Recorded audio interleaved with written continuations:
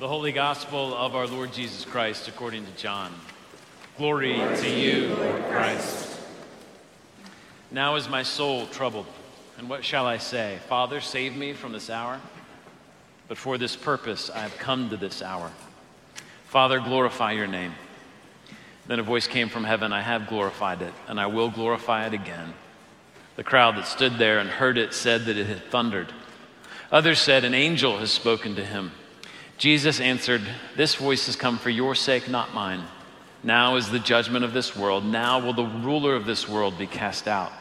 And I, when I am lifted up from the earth, will draw all people to myself. He said this to show by what kind of death he was going to die. So the crowd answered him, we have heard from the law that the Christ remains forever. How can you say that the Son of Man must be lifted up? Who is this Son of Man? So Jesus said to them, the light is among you for a little while longer. Walk while you have the light, lest darkness overtake you. The one who walks in the darkness does not know where he's going. While you have the light, believe in the light, that you may become sons of light. This is the gospel of the Lord. Praise to you, Lord Christ. As we remain standing, let's pray together. Lord Jesus, we thank you for going to the cross to die for our sins, for rising from the grave to defeat death, for ascending to the right hand of God the Father to reign over us. Be with us now as we gather in your presence. Form us and shape us as your people, that you might be glorified on earth as in heaven. We pray in Jesus' name. Amen. Please be seated.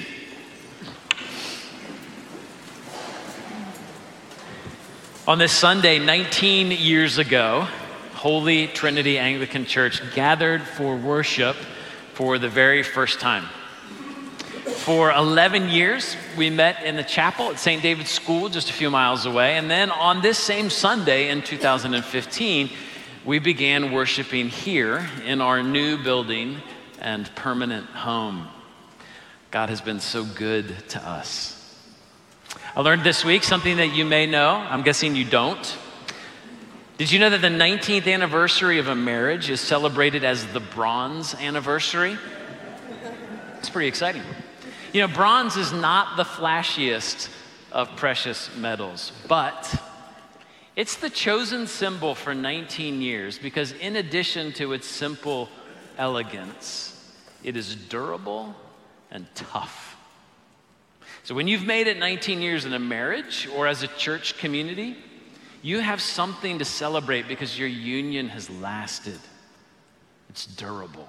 It's tough. I'm so grateful to be part of our bronze anniversary as a church. Well, as we celebrate this anniversary, it is right for us to ask a simple but very important question. What exactly does it mean for us to be the church? Church is one of those words that means different things to different people. For some, it's a building. For others, it's what you do on Sunday mornings. For some, it's a social club or an invisible heavenly reality or any gathering of Christian people or something you know you should be a part of but have never really enjoyed. What's the church? What's the purpose of the church? What does it mean to be a part of the church? Well, these are the questions we're going to consider over the next 5 weeks as we begin our 20th year of life together. And we're going to answer these questions by taking a look at key sections of Paul's letter to the Ephesians. Ephesians was almost certainly written late in Paul's life. He was likely under house arrest in Rome when he wrote it, where he would soon be killed. Paul had started the church in Ephesus during a very brief visit in either 50 or 52 AD.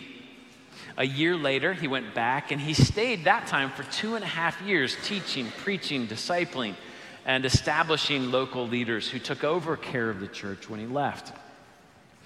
By the time Paul wrote this letter, it was several years later and more than a decade since he had started the church in Ephesus. He knew the people there, but no longer well.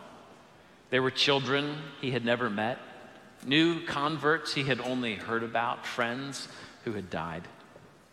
And this makes Paul's letter to the Ephesians a little different from his other letters. It's less personal. He doesn't jump into their disputes or mention friends by name. He simply teaches and he encourages. And this is a gift because it reads like it could have been written to almost any church, including ours. And in this letter, Paul gives one of the most profound reflections on the nature of the church that's ever been written. Paul refers to the church for the first time in Ephesians at the end of our reading for this morning. It's one of 9 uses of the term ecclesia in the letter, and that's the word that we translate as church. Ecclesia is a compound word that means basically those who have been called out and gathered together. It was used in ancient Greek literature to describe a political assembly, like a rally or a caucus. It was used in the Greek translation of the Old Testament to refer to the assembled people of Israel. So in most of our English Old Testaments, it's translated simply as assembly. In keeping with this tradition, throughout most of Paul's earlier letters, he uses ecclesia to refer to the people of God as they assembled in God's presence to worship, to receive teaching, and to care for one another. In his later letters, however, Paul begins to use the term as a way of talking about the people of God more generally, not just when they gather for worship, but as they share fellowship in Jesus Christ across time and space. And that's how he tends to use the term here in Ephesians. But we have to remember, even when using the term in this more general way, that the church is never a static ideal or a merely heavenly concept for Paul. It's active. Church is not a society in which you hold a membership. It's what happens when God's people gather in God's presence for worship, training, praying, and caring for each other. So with all that in mind, I would love for you to turn, if you're not there already, to page 976 in those red Bibles so that you can follow along as we begin to explore this letter to the Ephesians together. Now, you may have noticed as Susan was reading our passage to us, you may have noticed that it's made up of an incredibly long run-on sentence in verses 15 to 21. And that long sentence, it builds up to a climax in a much shorter, punchier sentence in verses 22 to 23. This is where Paul mentions the church for the first time.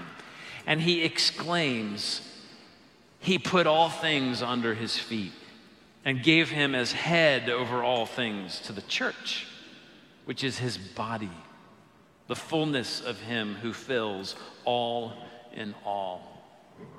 What Paul is saying is that God is uniquely present in the church through Jesus. And because of this, church is the only place we can experience the fullness of God.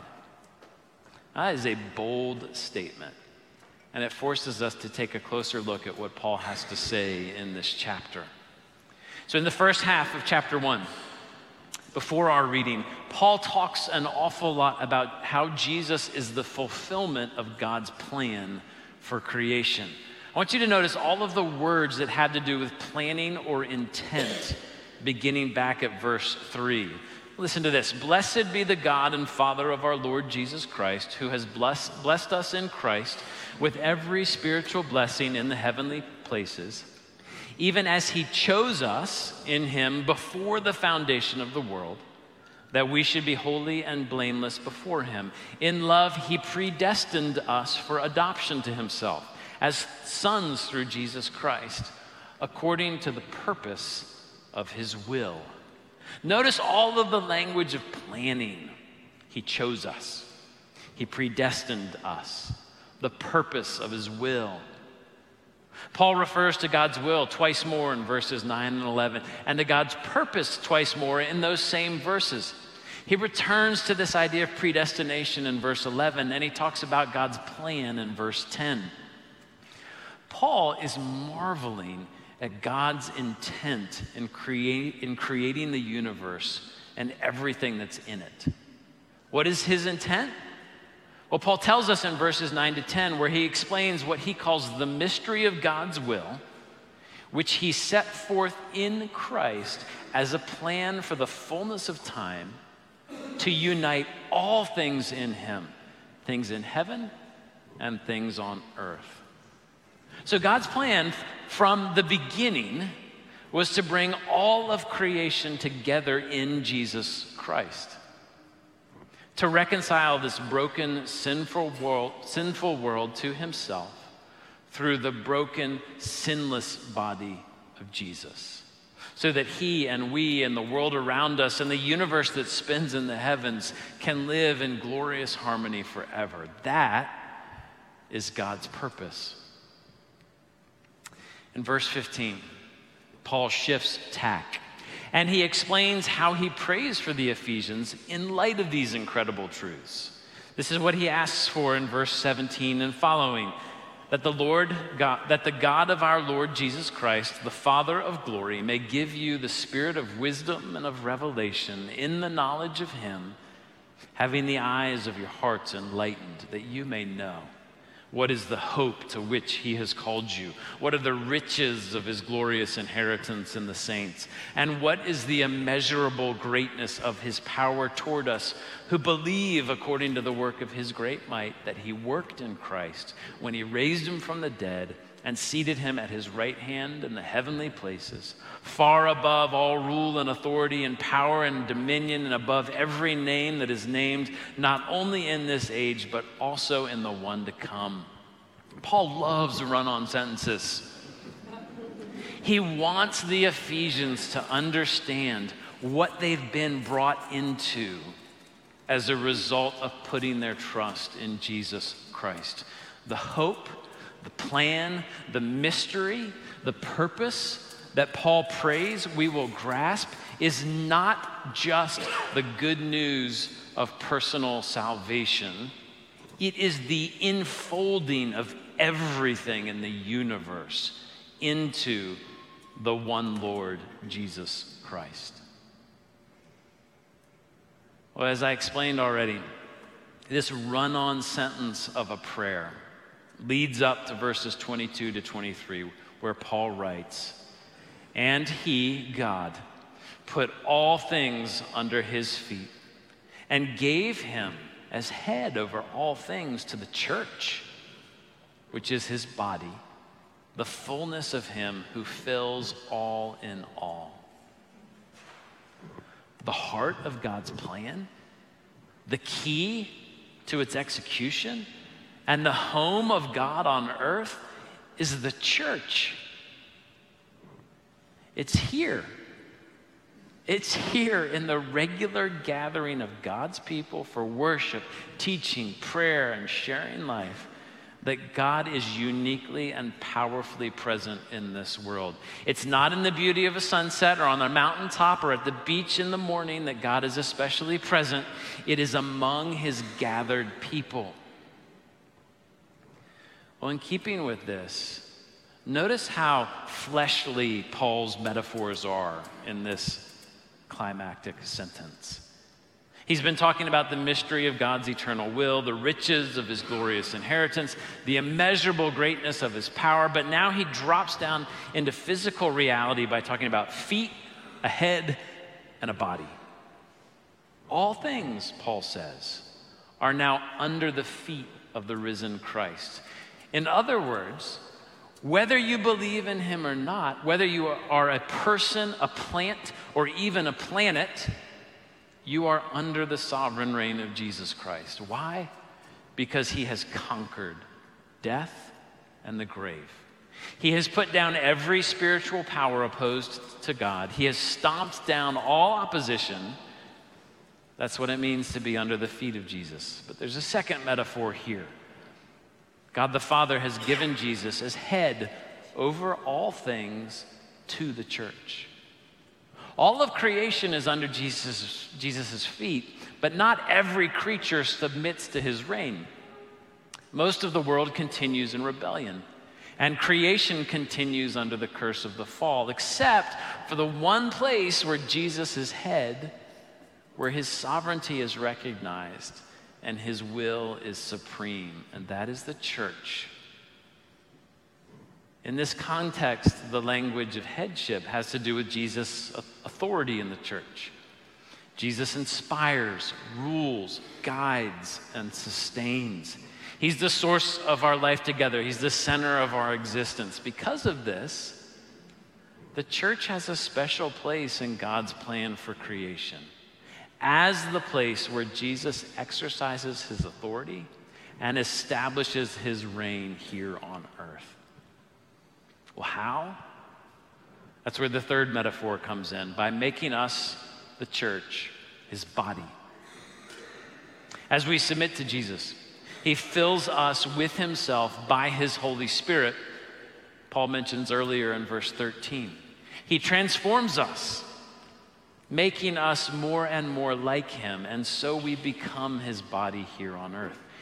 He shows himself to the world by revealing his power, goodness, glory, and grace through the life of his people. We are the place where Christ is present to the world because we are his body. And we tend to think of church as something that we choose. And it's fair enough in the sense that there are plenty of local congregations you could choose to be part of, but it's not exactly true. We don't choose the church. Rather, Jesus has chosen us and he's put us in his church.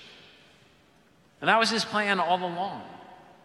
And being part of the church means being part of a local community of Christians who gather regularly for worship, teaching, training, prayer, and sharing life. We are under his feet. He is our head. We are his body. I care passionately about the local church and about this local church in particular, because I am convinced that this is the place where God makes his home on earth. This is the place where he reveals his power, his goodness, his grace, and his glory. This is the place where redemption happens because it's here that people are introduced to Jesus, reconciled to him, and brought into his one body. So as I said at the outset, what Paul is arguing here in this first chapter is God is uniquely present in the church through Jesus. And because of this, church is the one place we can experience the fullness of God. Last month, an important new book came out. It's called The Great De-Churching. It shares the results of a major study conducted over the last few years examining church-going in America. And the results confirm what many of us have feared, which is that we are currently in the middle of the largest and fastest religious shift in the history of our country. Over the last 25 years, roughly 40 million adult Americans have left the church. They have simply stopped gathering for worship with God's people. Now that accounts for 16% of the adult population of the United States. Now many reasons have been given as to why people leave the church. And the authors of The Great De-Churching do a good job helping us to see the most common reasons. Interestingly, only a small minority of those who leave church say that they have left the faith. More often than not, they leave because they don't feel like they fit, or life is too busy, or church has gotten way too political. And most think that they can keep believing Christianity without being part of Christ's church. According to the New Testament, however, that's an impossibility. To be in Christ is to be part of his church. Although it's never mentioned in the book or addressed in the study on which the book is based, my guess is that one thing all of these people who left church have in common is that they didn't realize what they were leaving. They thought they were leaving a voluntary organization or a building or a political movement or a particular group of especially difficult people, which happens. But you know, when they stopped gathering with God's people, they were cutting themselves off from the body of Christ. They weren't just leaving the church, they were beginning a process of leaving Jesus. Now, I know that there are many so-called churches that are really just social clubs or fronts for a political party. And to leave one of these is not to be cut off from Jesus, but to not have a church home, to not have a local body where you gather for worship, teaching, prayer, sharing life, and caring for each other, that is to be cut off from Jesus.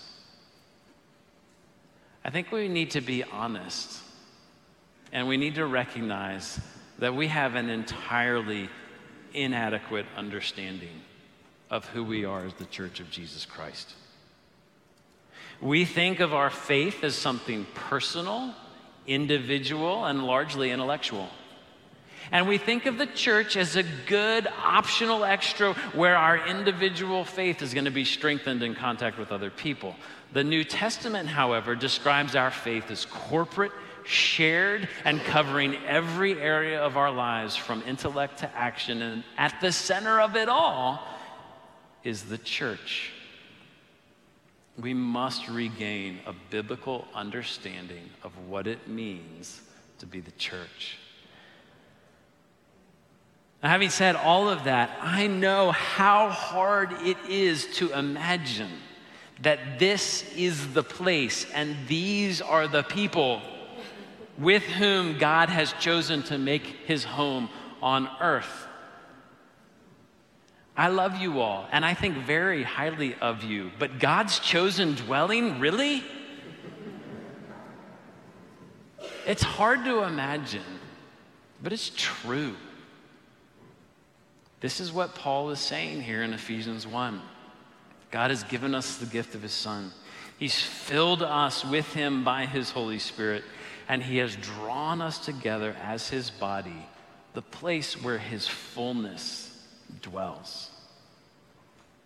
Over these next 5 weeks, it's my prayer that God may give us all a spirit of wisdom and revelation in the knowledge of him, that we, having the eyes of our hearts enlightened, might know the hope to which he's called us, the riches of his glorious inheritance, and the immeasurable greatness of his power toward us who believe and have been drawn into his body, the church.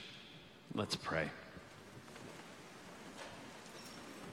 Oh, Lord God, would you give us a vision for the church that is consistent with your plan for the purpose of all history?